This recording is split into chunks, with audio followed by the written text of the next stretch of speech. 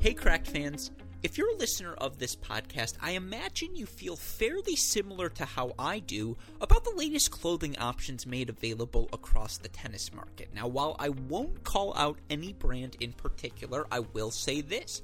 Given the exorbitant nature of the latest designs, feels like you better be pretty freaking good at tennis if you want to wear that sort of clothing on the court. Now, thankfully, we here at Cracked Rackets are now able to provide a far more suitable, far more comfortable, and I'm going to be honest, far more stylish option for all of our Cracked Rackets fans, courtesy of our friends over at Lucky Racket. Lucky Racket uses some of the best fitting and feeling tees in the world. Their shirts are combed, ring-spun heirloom cotton and tri-blend Bella and canvas. I don't even know what that means, but that sounds spectacular. So, how can you get yourself some Lucky Racket gear? It's simple. Just go to their website, luckyracket.com. That's LUCKYRACKET.com, and use our promo code CRACKED15. If you do, you'll get 15% off all of your purchases. That means 15% off the shirts, 15% off all of the incredible swag offered by our friends. Again, that's luckyracket.com.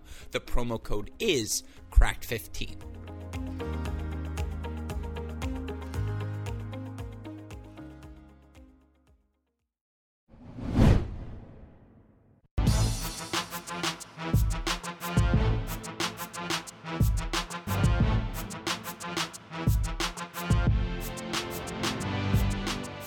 Welcome to the Mini Break, your daily podcast for the biggest storylines, results, and controversies from the tennis world. Today is Tuesday, November 30th. It's been a while since we've been on one of these podcasts. That's because it's been busy times for us here at Cracked Rackets. Obviously, we enjoyed the Thanksgiving holiday. Hope all of you did as well. Hope all of you had the opportunity to spend some time with your families, with your loved ones. Obviously, the 2020 Thanksgiving, so many of us weren't able to do that due to COVID-19, but hopefully things a little bit settled down this year. You were able to find your routines, find your rhythms, enjoy everything that comes with the Thanksgiving holiday. Of course, for us, with the Thanksgiving holiday came the boys 12's National Indoor Championships. We were able to host that Level 1 event these past 4 days here in Indianapolis. Was such a treat to get to experience so many of the top 12-year-olds from throughout the country competing on site, and I've got plenty of war stories from the weekend. Plenty of thoughts also on the ATP Finals, which we haven't officially covered yet on this podcast. I know it's a week in the rearview mirror, but it's off-season time, folks. It's time for us to pivot, reflect on the 2021 season, look ahead towards 2022, and to help us do that on today's show, I could think of no better guest to join us than the man who will be joining us each and every Tuesday moving forward as part of our new series we have launched. Of course, it's called Tennis Point Tuesdays, and listeners of this Mini Break podcast know we are forever indebted to the support we have gotten from our friends over at Tennis Point. You guys all know you go to tennis-point.com right now. You're going to find the best equipment at the best prices. You use that promo code CR15. You'll not only let them know we sent you there, you'll get 15% off your order, free 2-day shipping on all orders exceeding $75. Best of all, a free can of Wilson Extra Duty tennis balls. But you all know the promo. You all know the plug. What you perhaps are learning to know is why we are so fond of our friends at Tennis Point. And joining me on the podcast today to discuss all things happening across the tennis world is my friend from Tennis Point, Nate Walrath. Nate, welcome back to the show. Happy belated Thanksgiving to you, my friend. How are you doing? Great, Gruskin. I missed you, man. I'm glad we're back out here. I know you eat a lot of turkey over there? How was it? I appreciate you asking. First time for me because, growing up, I was very fortunate. I always got to spend Thanksgiving with my family and with my mom's side of the family in particular. We would all head down to Sarasota, Florida. My grandparents have a place there. My parents eventually got a place there as well. And so, again, very festive. I think maybe every year until I was 17 years old, so through my senior year of high school, I would go down there. But then starting in college, and listeners, again, we're coming in hot. It's been a while. I haven't shared an anecdote, a story with you for a while, so I hope you'll indulge me with this one. Actually started Here's the problem. How in depth do I want to go? Because the number one listener of our mini break podcast is my mother, and she will totally she'll be like, I knew it. So I guess whatever. All of that, she's going to be like, oh God, what's he going to say? But point being, starting in college, because obviously Thanksgiving week is always the Michigan-Ohio State game. And, once you're in college, the idea of going down to Florida for like 3 days, as pleasant as that sounds, I'm sounding so spoiled here, but like the idea of just going anywhere for 3 days and not just staying in Ann Arbor and enjoying your friends and enjoying all these times, or maybe staying home. And for me, it was a kid from my high school team, Sven Kranz, who eventually went and played in Chicago. He had a girlfriend in Michigan, so he would come every Thanksgiving, and he and I would stay at my parents' house home alone, just the two of us, and enjoy the 4 days together. And I've gotten to pop over to super producer Max Fligner of this podcast house. I went there like 4 years in a row. I got to go to my college roommate Michael Azzaparty's friend. Thanksgiving to me was always a festive time to start sharing with some of my extended family members as well, and to, always enjoy the chance to stay at home. Who doesn't enjoy that? When you're 18 to 22 years old, the prospect of having your parents' house to yourself for 3 to 4 days, you take that opportunity, period, when you're at that stage of life. And do I regret that choice? I'll say honestly, I don't. And so all of that is to say, this was the first year I couldn't do that. I couldn't go down and spend time with my family in Florida. I didn't have, I couldn't go down or back to Michigan and hang out with my buddies because we had the level 1 coming up. So I was here in Indianapolis preparing. No turkey for me. I was lean and mean all weekend long, Nate. What about you? I guess that was a long story. I do apologize. Do we leave it in, by the way? Was that story worthwhile? Oh, we're leaving it in for sure. That's what people want to know. Gruskin off the court. That's Gruskin off the court right there. It's true. No, I'm sure Mrs. Gruskin's spread was A+ down there. She's a Hall of Fame chef from the rumors I'm hearing. But no, not in our early days. Nowadays, makes the best fried chicken sandwich, I would argue, any Jewish mother has ever made. I mean, Jewish mother and fried chicken is not a phrase you hear associated together, but she is the best in the business now. She's had some time to polish up that culinary skill set. That's big time. Exactly. No, turkey's a little overrated in my opinion. It's a little dry. Great take. There's a reason we only eat that specific spread once a year. So that's my own take on it. Family time is great. All that stuff, all that jazz. I'm all in on it. But the actual food itself, Christmas dinner, Christmas brunch, way better. This was the first Lions game I watched from start to finish this year, just because I haven't had the time to do so. Ugh. Thank God I haven't had the time to do so, because it would be causing me far more pain. But again, all of that said, with the Thanksgiving spirit in mind, that's where I want to start today's conversation, because obviously at Tennis Point, you guys do so many things to give back to the tennis community, and obviously you provide a lifeblood for so many players, not only here in the United States, but across the globe as well, providing, again, the best equipment at the best prices. But you're taking that to the next level, and again, expanding your operations. Talk to me about what you guys have planned coming up here, what you're, excited to announce.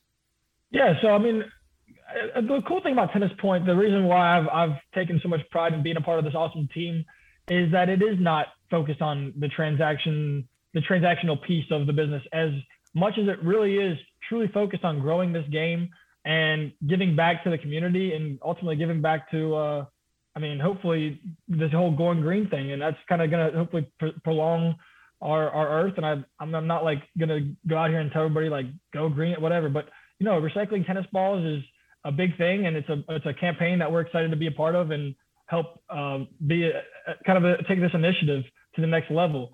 Recycle Balls is a nonprofit company who is partners of Wilson. It's a pretty new company. I think they're a few years old now. But my club in Cincinnati, Western Athletic Club, I remember we just kind of came on with them about a year ago, and they're making a difference.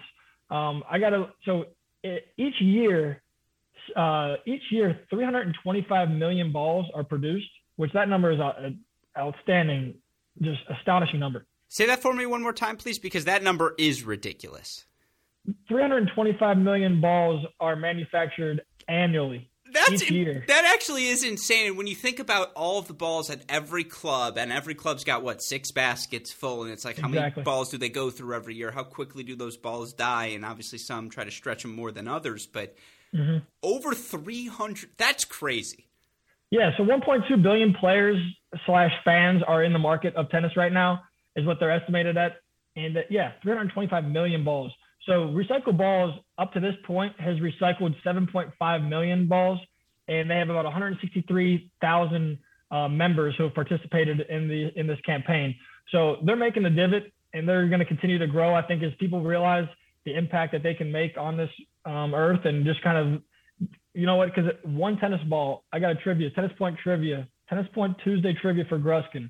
How long does one tennis ball take to decompose? Ooh, it's funny because immediately when you said 325 million tennis balls, I was thinking, well, how many times would that circle the globe if you went along the equator? Like, would that circle it 2 times? A full time at least? You got to imagine that's a full circle. 325 million tennis balls. I'm going to leave that to the more It goes up to I saw the stat was like it could fill the Empire State Building to like the 62nd floor. Something like that. That's concerning because I don't know if that's going to circumference the globe. Again, I'm going to leave that up. Anyone who's listening to this, at Great Shot Pod, at Nate_Walrath. Is that right? Yep. Message us, please. Let us know how many times 325 million tennis balls would circle the globe. I'm going to guess it takes a tennis ball. You're not going to be close. I'm going to say 76 years, 12 months, 2 days, 3 hours, 5 minutes. That's not a bad guess. 400 days.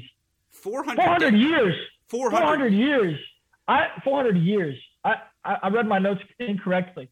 400 years for one ball to decompose completely. That's horrifying. With the microplastics and what's put into those balls with the glue that they use to hold the seams, that stuff takes, it's sitting in the landfill long after we're gone. So that just goes to show that if this initiative kicks off and gains some legs like it should, it's really going to, change the world for the better.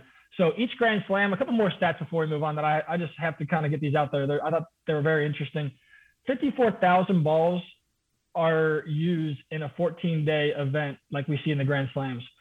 So each Grand Slam, Wimbledon, is going through 54,000 balls with they change balls out every 7 games. And that means 3.5 tons of landfill waste just from those 2 weeks alone. With that's not even counting the plastic cans or like the lids or any of that stuff. That's just counting the tennis balls themselves. So we've seen Wilson Trinity balls come into the market, non-pressurized case of balls made out of with a cardboard casing, which they're supposed to last and stay fresh 4 times longer than the average tennis ball. And they actually played a WTA event in 2019 with those balls, which I thought was pretty cool. So you are seeing some the tennis world kind of take act on this issue. And Renewable is another company who they basically take all these balls in and remanufacture a ball out of the rubber insides, and then they put on a 100% cotton and wool outer layer that includes no microplastics. That is a much easier to decompose once the lifespan of a tennis ball is over. Because as you and I know, once these players at the tournament level use a ball for a set or two, that's pretty much the lifespan of that ball right there.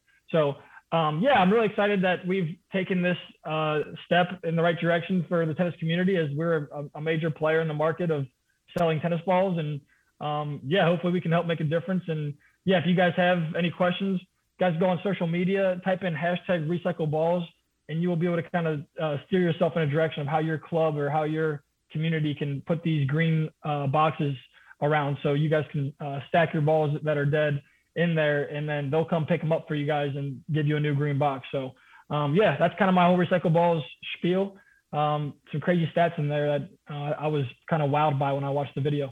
Yeah, and again, it dates back to the first notable campaign, at least that I can remember on tennis Twitter, is what Kevin Anderson, his wife Kelsey Anderson, what they're trying to do to, again, make tennis a more eco-friendly sport. Because to your point, it wasn't just the tennis balls; it's the plethora of water bottles, et cetera, that just are discarded throughout the course of a tennis season. And obviously, all of us wondering what we can do to ensure we have a tennis season in 2050, that we have a planet in 2050 to play tennis on. And so you don't think about something like that. Certainly when you're playing, you want a fresh can of balls. You want the ball that's alive, and yet what are you doing to recycle those balls? To your point at the end, I just want to reiterate that this program offers you the opportunity. They will come to you to recycle these balls. Run me through that one more time, please.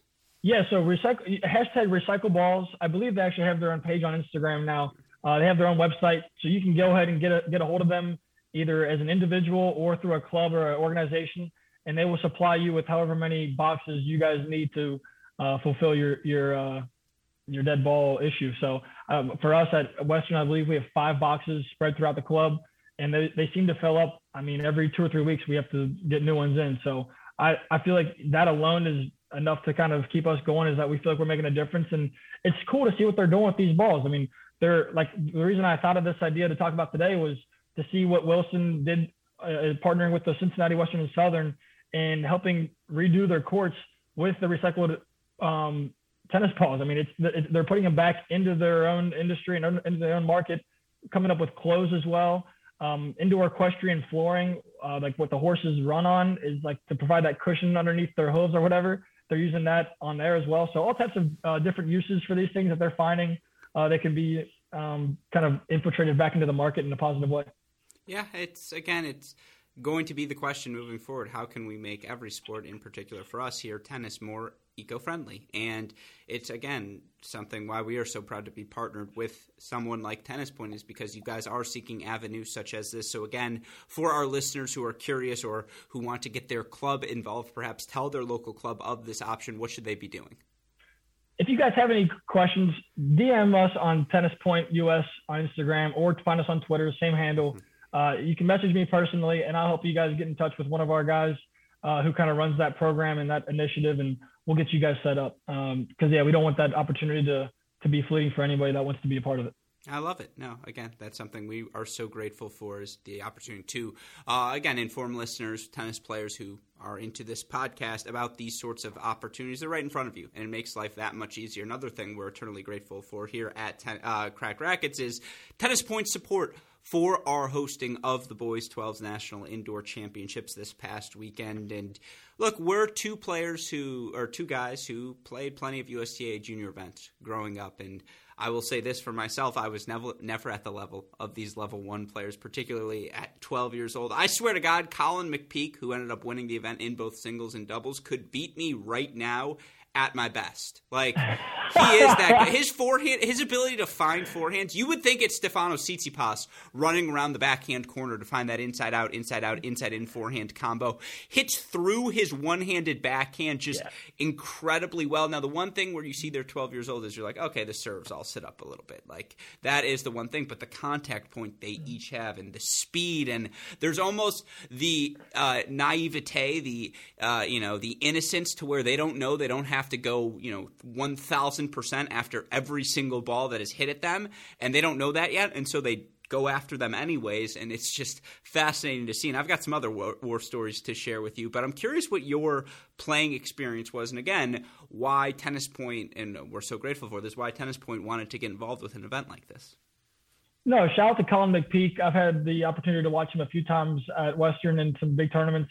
He's a hell of a player. I love watching him hit the ball off the floor. He's got the one-hander, smooth, nice forehand. He seems like a great kid. He was fun to watch. I actually put a video up of him on our page not long ago that people seem to love, and that's supporting the grassroots tennis is something I have a lot of passion in doing, just because I think these kids, that we want to show the fun that they're having to grow the sport. I think junior tennis is tricky. It can be isolating. You're with your mom and dad on a lot of weekends that your friends are doing a lot of fun stuff, where they're like, I had friends that were playing AAU basketball where they're like always with the team, and I'm traveling with hearing from my dad, why I couldn't construct a point against this guy, or why I was missing third ball forehand. I think if we can kind of continue to promote the fun that these events create and the atmosphere that they have, and showcase the talents involved, and make it more of a community building place for these guys to kind of breathe. Like, it's just a place that they can kind of initiate these friendships and have these friendships all over the country, which I think is a unique thing for tennis, because they are meeting people from all over the Midwest, and guys in the nationals that you guys are hosting are coming from all over the country. So I'm a big proponent of kind of diving into the grassroots tennis and helping grow the game through the 10s and 12s and 14s. And like you just said yourself, these kids are seriously talented, and they love the game. And I think this is where we can, Team USA, we just got knocked out in Davis Cup pretty early, and hopefully we invest with these guys. We can see ourselves hold that trophy again for the 33rd time, I believe.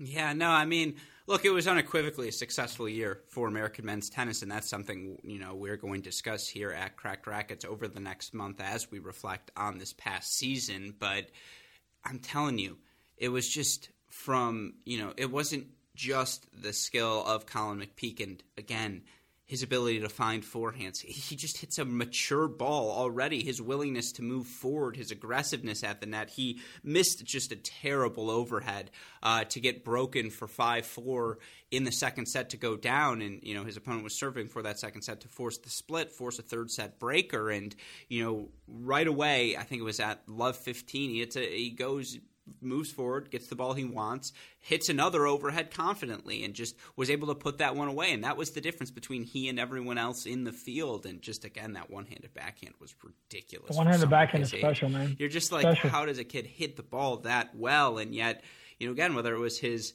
opponent, Michael Antonius, who whenever he would come up to the tournament desk, I would just go, Antonius.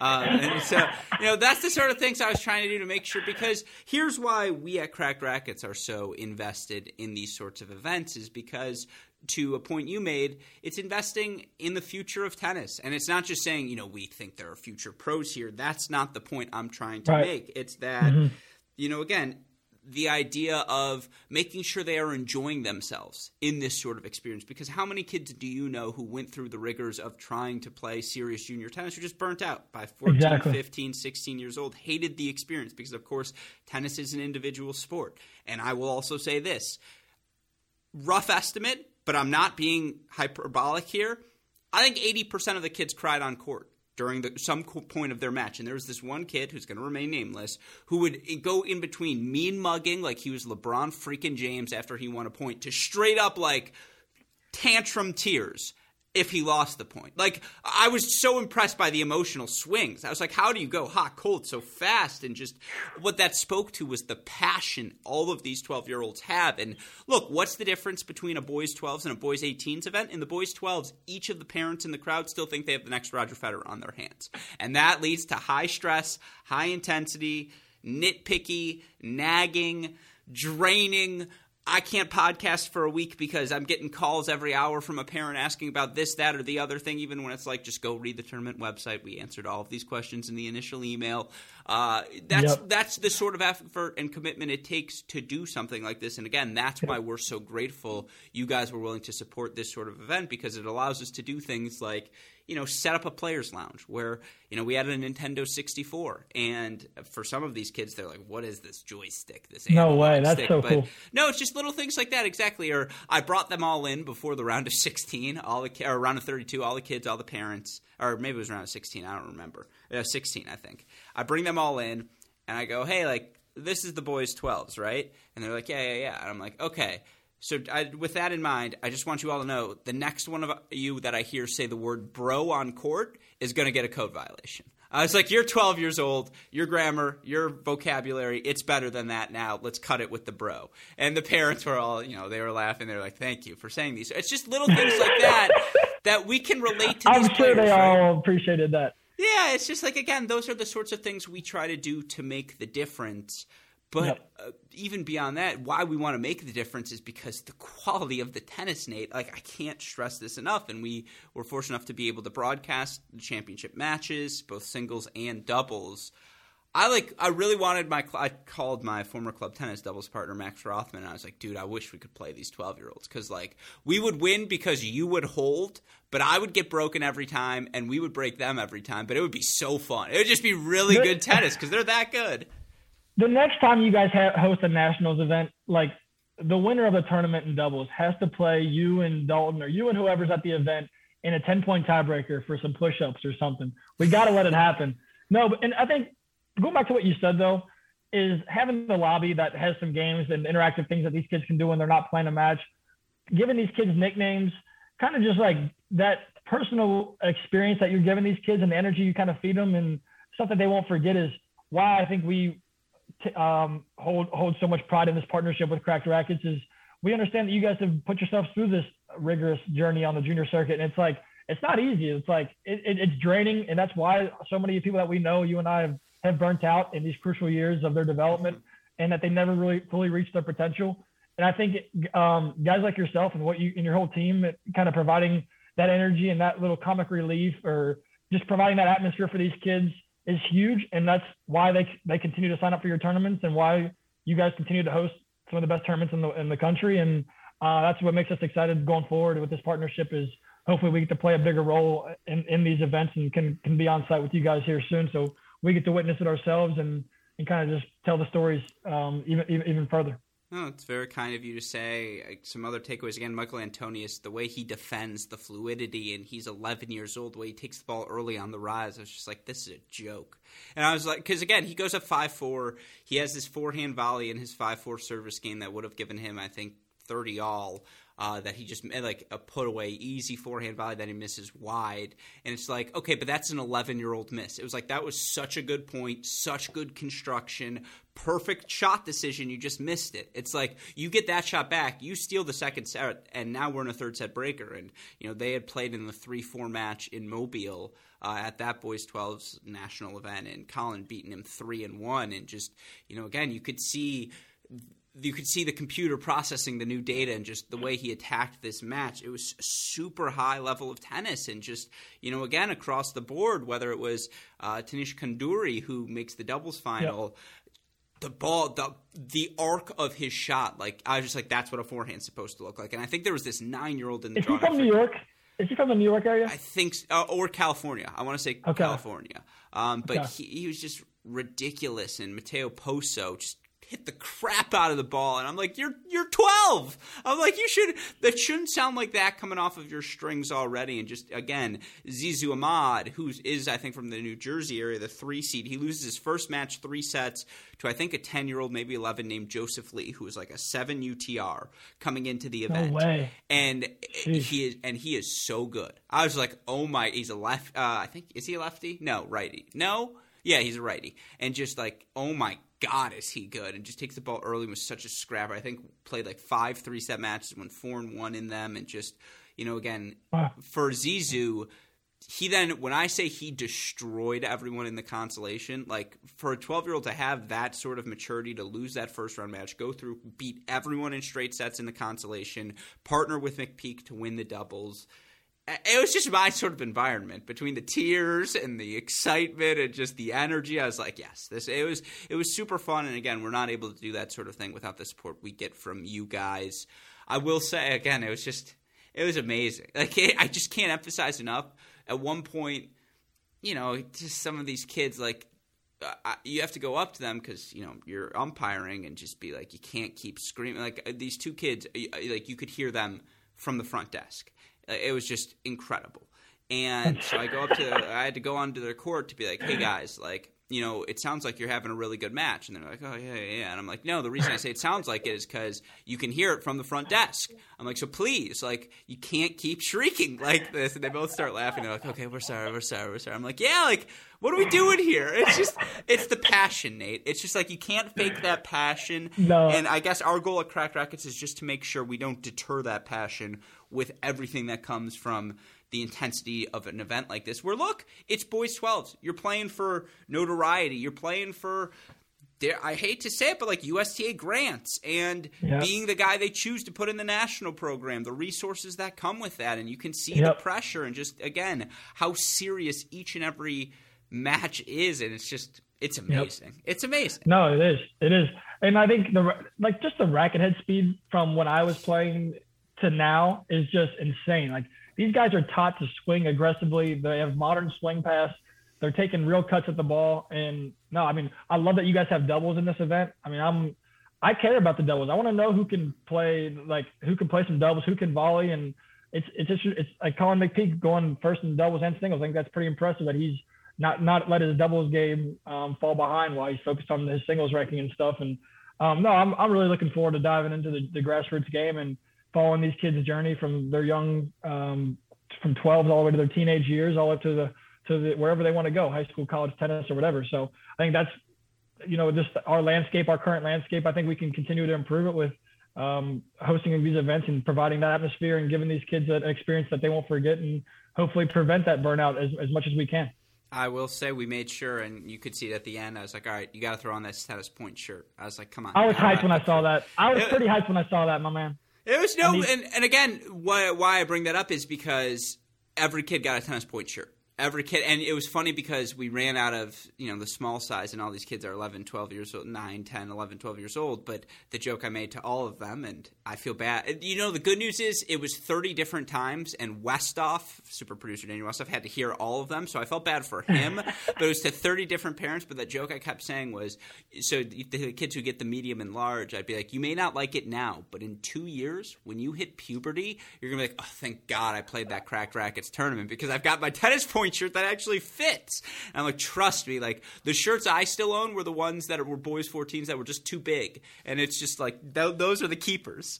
They'll stay part of that Team Yellow army for the next 3 or 4 years. And I'm glad you're looking ahead for us, man. You're looking to capture them down the road when they're really hitting their potential run. Well, again, it's a shout out to you guys. This is what they remember, the shirts and just the goodie bags, because it wasn't just shirts. I'm pretty sure you guys sent us a bunch of different things, whether it was sweatbands and just all this fun stuff. And I do have to give a shout out to our friends at Lotto Elite who did the same.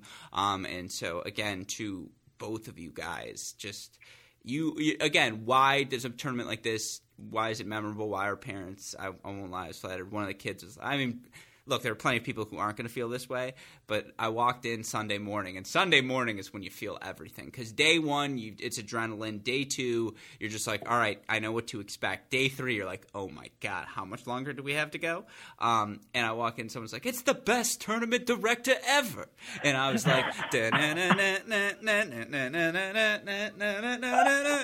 I think it was just because the day before I had been so excited because the boys knocked off Ohio State, and it was just Westoff goes, and you guys can't see this on the podcast because you're not watching the podcast. I'll try to give you the symbol, the highlight of the weekend for me. Westoff, because I'm on court line judging, and Westoff comes behind the net, and there you could see through the screen, and he comes up and he gives me, this is when it was 5 minutes left and we have the ball, and he comes up and he goes, touchdown symbol, and he makes a throwing motion as if he's throwing a football. He goes, touchdown, Michigan. And I look at him and I go, no way. And he's like, yeah, you guys are going to win. And I was like, oh my God, we're going to win. And so the energy, everyone was just so happy on Saturday because first time the Wolverines have won in 10 years? This is 2012, baby. 2011, excuse me. It was the 11-12 year. Yeah, it was a great weekend is what I'm trying to say, all made possible, powered by our friends at Tennis Point. So, again, we are immensely grateful, and this is the first of many. Again, we're so fortunate to be able to host this Level 1 Boys 12's event the next 2 years as well. I'm certain that you guys will be partnering us in those events moving forward, and obviously, again, the reason we're able to host events like this is because when we're putting together our bid to be able to do so, we're able to say, well, we have support from friends such as Tennis Point who are able to, again, make this a special experience for so many of them. But my big takeaway is Colin McPeak's the real deal. All those kids, the real deal. American tennis, very, very good place. With that said, let's talk some pro tennis here to close. Let's start with the ATP finals, a topic we have yet to hit here in depth. And, again, we got a lot of time over the next month. I'm sure we'll be alluding to this tournament at multiple points on multiple podcasts here in December.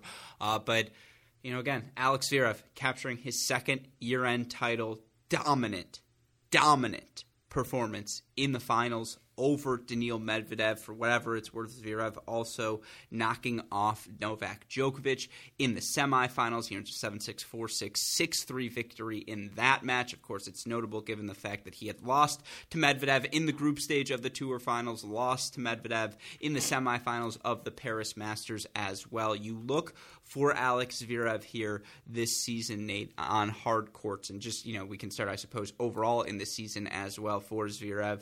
58-15 overall on the year. You look for him on hard courts here. And by the way, that's a 79% win percentage. And, again, that special season, when you hit the 80% mark, that's when you're amongst the elites of the elites. And I saw a tweet today, and I retweeted, I think there are only 8 guys since the 1980s who have posted 80% or higher seasons. I'll look that up after I get this question to you, Nate. But, again, 58-15 overall, 40-9 on hard courts. However, you take away a loss to Sasha Bublik, first round Rotterdam, that was right after the Australian Open, a loss to Rusevori, first-round Miami Masters right after he had won the Acapulco title, and a loss 7-6 in the third to Taylor Fritz. All the other 6 losses, so again, you take that out, he's 40-6 otherwise. All the other 6 losses, either to Daniil Medvedev or Novak Djokovic.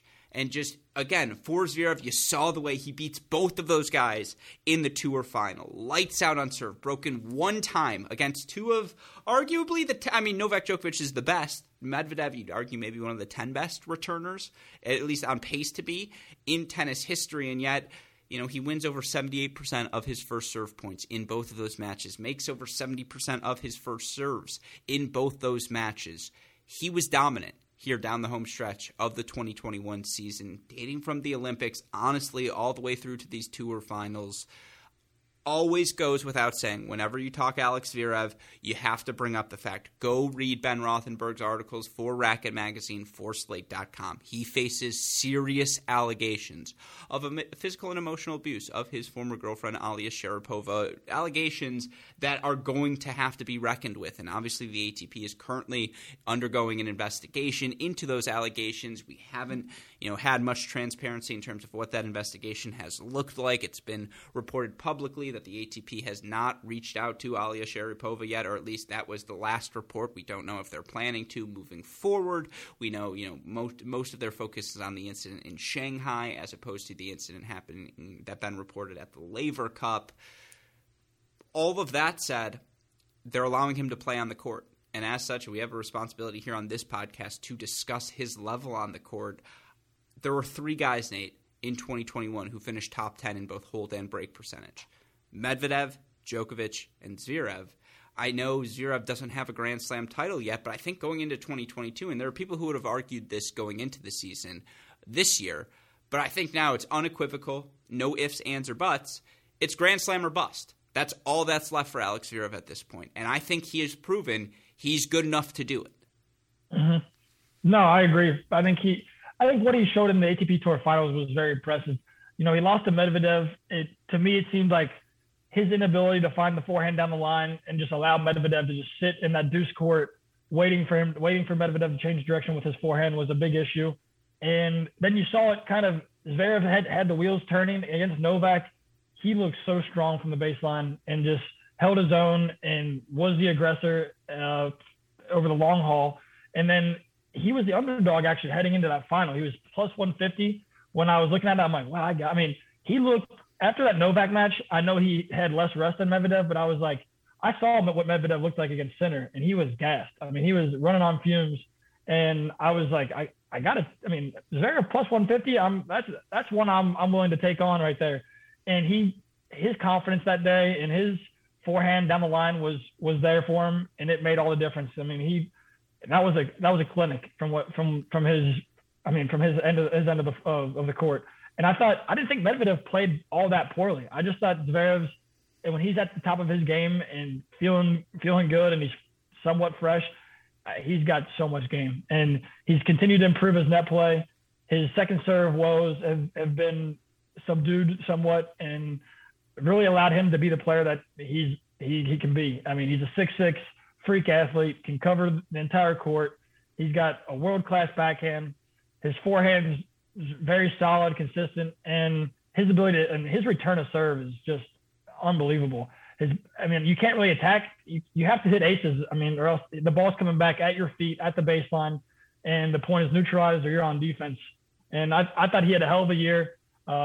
Really got to see him come off that Olympic run in Cincinnati. I was like, just watching how focused he was and where he's kind of improved his game, just dictating a little more and not, just relying on his ability to make 30 balls on the baseline.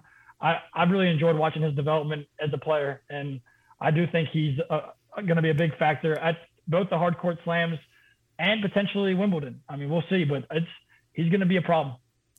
How about the fact that he's won Masters titles on clay? Like, he's also a threat at the French Open. And, again, 4 guys made 4th round or further at every slam this year. Djokovic, Medvedev, Zverev, Berrettini. You look at all of the stats on Tennis Abstract, Zverev, Medvedev, Djokovic at the top of the leaderboards, or in the top 5 in just about every category you want to look at in terms of wins, quarterfinals, semifinals, titles, finals, etc. Top 20 wins, win percentage against top 50 opponents, win percentage against top 20 opponents. They were the guys. And to your point, and I've said this before, and again, regardless of what you feel personally about him, there are 10 minutes in every Alex Zverev match where he does things that I've never seen anyone else capable of doing on a tennis court. I'm not saying other guys don't do things like that, but to your point, the combination of length and power, and fluidity and speed, it's just not supposed to look like that at 6'6". And again, he and Medvedev epitomize what the modern men's tennis player is. And guys like them and Hubie Hurkacz, Taylor Fritz, Karen Khachanov, just, again, the size. Tsitsipas and FAA are both like 6'4". Size is the name of the game here in the 2020s in men's tennis. And Zverev has it, and just, again, it was the early breaks of serve. And I know he got the net cord in set number 1 against Medvedev, but he breaks him right away to start set number 2. And just the forehand is no longer a liability. And Medvedev tried picking on that with his serve. Zverev's found a way to condense that forehand swing, take that ball a little bit earlier, and just, again, keep his momentum moving forward. And the backhand has always been elite, but I think it got even a little bit better. And then the missing piece was his confidence moving forward. And against Novak Djokovic in particular, how many times in that third set did we see him employ serve and volley, or just, again, come forward whenever Djokovic would float slice or just put pressure on him? And he's now a confident and good volleyer. Now, again, he blinked at the end of that third set against Daniil Medvedev in group play, and he should have won that third set 6-2, and he ended up losing it 7-6, and we saw him get tentative in the tiebreaker, start pushing and playing 6 feet behind the baseline, and inevitably that Alex Zverev will appear in a Grand Slam semifinal, in a Grand Slam final when he reaches those stages again, but he's now gotten to the point where the serve can get him out of some of those troubles, because you know what the ultimate antidote to nerves is, Nate? Blast 135 at your opponent's body. And just, again, you're going to get a short ball, and he has proven he's gotten better moving forward. And just, again, what would you rather be? Blasting 135 with a short ball, or the guy who has to return that serve at 4-all in the third set? You'd rather be Zverev. And, of course, the return of serve has never been an issue for him. And yet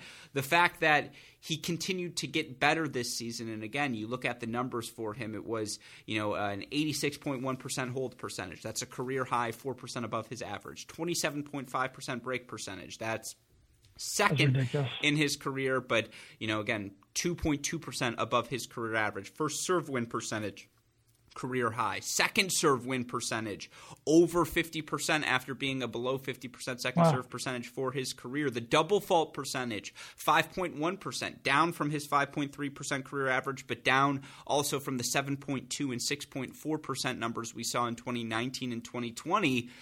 We thought he was already good enough to win a Grand Slam. He was even better this season, and I still just think there are some hanging fruits for improvement. Again, the hung second serves.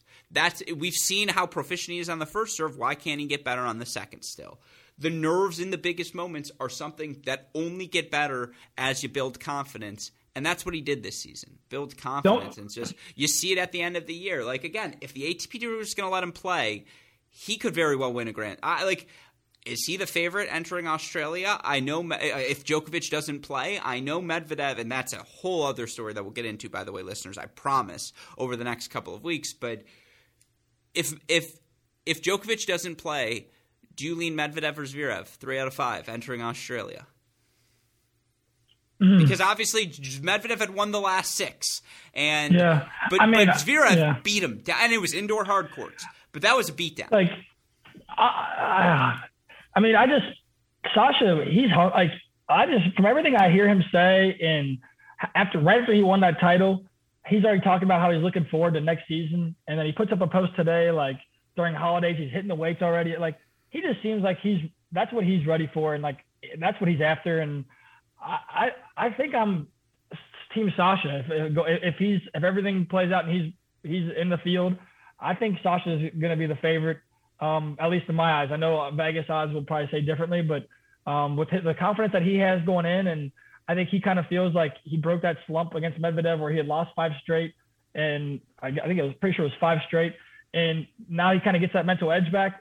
it's hard to bet against him, and it must be the new head gravity. I mean, that's all I can think about. He had some say in that new colorway. Him and S. Barty put together one of the most beautiful sticks that I've ever seen on a tennis court, and it's really been paying off for him. As he just completed his best year as a tennis professional. Who had the better season in your eyes, with Medvedev taking his first career slam and reaching the finals at the Aussie, or do you go with Sasha, who won the ATP finals and the Olympic gold? In your eyes, who would you rather be at the end of the season? Well, just quickly to update the stat, 12 players, since ATP players born since 1970 to finish the season with an 80% plus match win rate. Agassi, Sampras, Marcelo Rios, Federer, Hewitt, Roddick, Ferrer, Nadal, Djokovic, Murray, Medvedev, Rublev. Now, the 85% list gets even more exclusive, and again, this feels like a perfect off-season topic, but Zverev was right there. I mean, he belongs on that list, like 79%, okay? Yeah, that speaks to the quality of his season. That's a good list to be on, and certainly Rublev gets a boost onto that list because it wasn't a full 2020 season, which is where he hit that over 80% number. Yeah, again, I'm just thinking now I could do a full pod on this 80% number. Yep. Yeah, it's tough. He's proven to be that good. And just again, when you look, I apologize, I've blanked out here on your question for me. No, whose year was more impressive? Was it Medvedev taking one slam and reaching a final, or was it the ATP Finals champion and the Olympic gold, as well as the Masters 1000 title? I think they're very, very comparable. You have to say the answer is Medvedev because that's the thing they're both chasing, and both guys had already won a Tour Finals before. Both guys had already won Masters 1000 before. Right. Now, for Zverev to get the Olympic gold medal, I think that narrows the gap even more. But head-to-head, Medvedev beat him pretty badly for the majority of the season, and Medvedev... Yep. Now, again, who played the best match? Who showed the higher level? I actually think Zverev showed a higher level than Medvedev this season, if that makes sense. But I do think Medvedev had the better season from start to finish. No, we could do a whole topic on, like you said, the 80%. And I think we could also do a whole podcast topic on which players maxed out their potential. And the guy that came to my mind right when you read that list out was Leighton Hewitt. Like, the fact that Leighton Hewitt is on that list is unbelievable. With the weapon, like, with his stature and, I mean, his will to win he's become underrated in my eyes in the tennis historians. I feel like he's just not talked about enough, but that's for another day as well. But that's a crazy list to be a part of. Medvedev, shout out to Medvedev. He just got his 60th win of the season at the Davis Cup. He becomes the first player, men or women, to get to that milestone this year. So he had an incredible year. I still think I know he got worked in the Australian Open final last year, but if Novak's not in it, I mean that's completely fair if he's the favorite. Yeah, it's going to be fascinating to watch, and again, that gets us into the broader topic here of the ATP Tour Finals. Medvedev makes the final.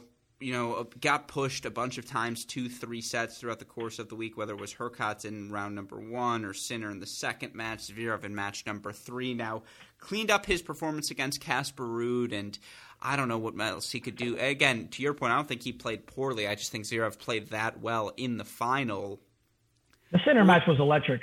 Yeah. That was okay, such perfect. A good tennis match. I mean, again, this was a great season for Daniil Medvedev. He captured his first Grand Slam title. He was the guy to break the spell. I mean, Dominic Thiem was the guy to break the spell, but Medvedev was the guy of the initial branded next-gen cohort to get over the finish line. Is he, again, he's right there. We've talked about it. What did you think about his performance? As the year went on, I mean, I was happy to see him have some clay court success in reaching I believe the quarters of the French. I know for sure round 3, but I'm pretty sure he went to the quarters of the French Open. I was just happy to see him I know he's hated on the clay court circuit and how it's he doesn't want to play in the mud and all that other stuff. But I think Daniil Medvedev has taken a step up in his maturity. And I thought his career was encapsulated with that celebration he had at the US Open. That was his personality to a T. I love it. It became a legendary thing. And I think that was he broke through, and I feel like it kind of lifted the floodgates for him to be that player that's going to consistently live in the semifinals or finals of the hard court majors for sure. And hopefully we see him bring that same success to the grass court. And I think he's a great personality for tennis. I think seems like a great guy. And no, I think his game is one of the wildest. Just the way he plays and the way he swings is like something I've never seen before. So his style has worked for him, and credit to him and his team for just kind of letting him, really play his own tennis game. And it's an interesting style to watch. And then his ability to serve 140 and just a 2-bounce quick serve is just everything is at his own pace and his rhythm, and he's a pleasure to watch for sure.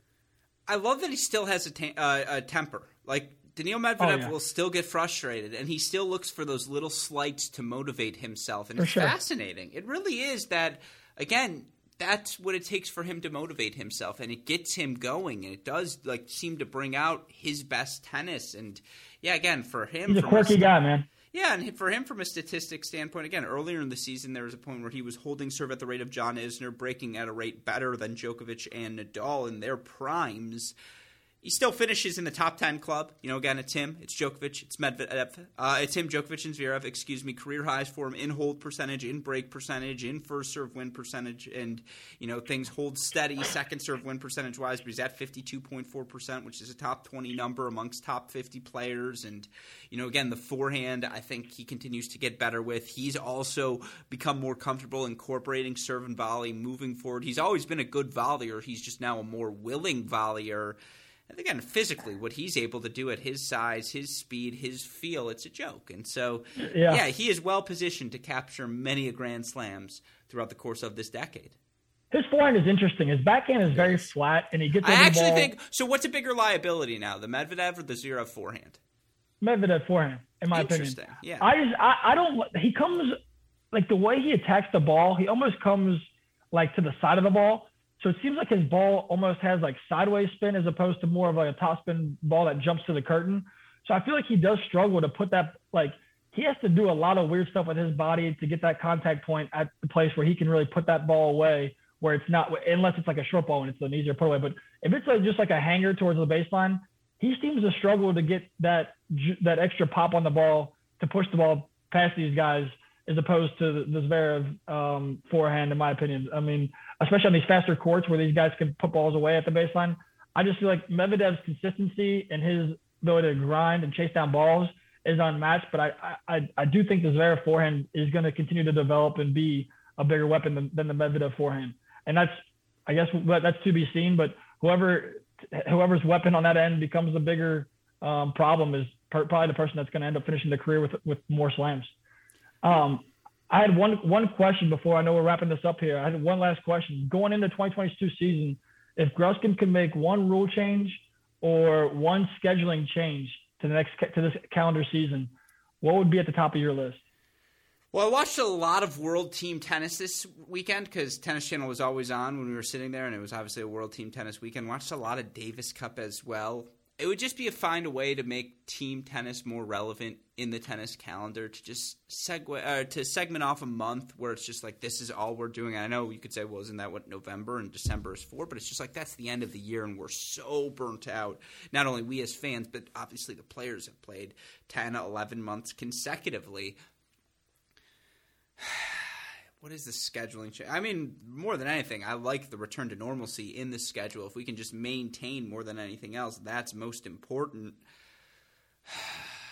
Man. What's one thing that tennis could do to make your experience as a fan, as a media personality, more fun, more anything? How much time do you have? There's a long list of things. I mean, it's funny because I'm doing this segment with number one, though. We need the number one thing that Gruskin would change as the commissioner, as the ATP commissioner. Oh, man. Steve Weisman's probably listening to this podcast. I know. This is such a – they're stealing this segment. That's such a good question. Again, there's so many different things. Obviously, pay structure is number one. There's got to be a way to make challenger tennis more relevant, and not only more relevant, but make it more sustainable so that the livelihood of a top 200 player or an outside the top 200 player isn't so burnt out and so broke by the time that they're starting to break through physically, mentally, and their tennis game has actually improved to the point where they can make strides in the rankings, but they can no longer afford to keep training. That would be my number one focus as tennis commissioners. Find a way to incorporate the ATP Challenger Tour or the ITF events where there's such high quality tennis and make that tennis further. I mean, my first thing would be to just launch a Red Zone. Just launch a Tennis Channel Red Zone. Why isn't there just a Red Zone feed that goes every day?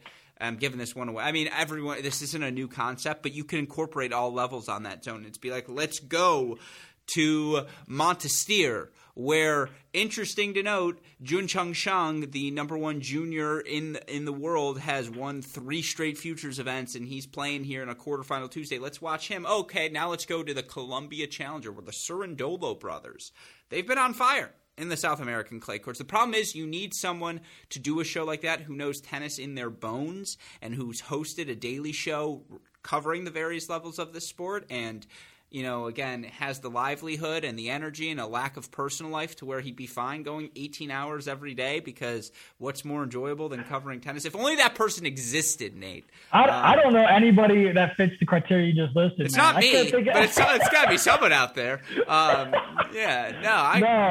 I like the subtlety on that. I hope tennis fans picked up on that. There only is one guy that we have in the market to do it, and right now we're talking to him. So yeah, it's Clara Tauson is the real truth. She knows more than I ever know about effort result. Who is this? Who is it? Clara Tauson, the 18-year-old, maybe 19-year-old now, WTA top 50 player. Obviously,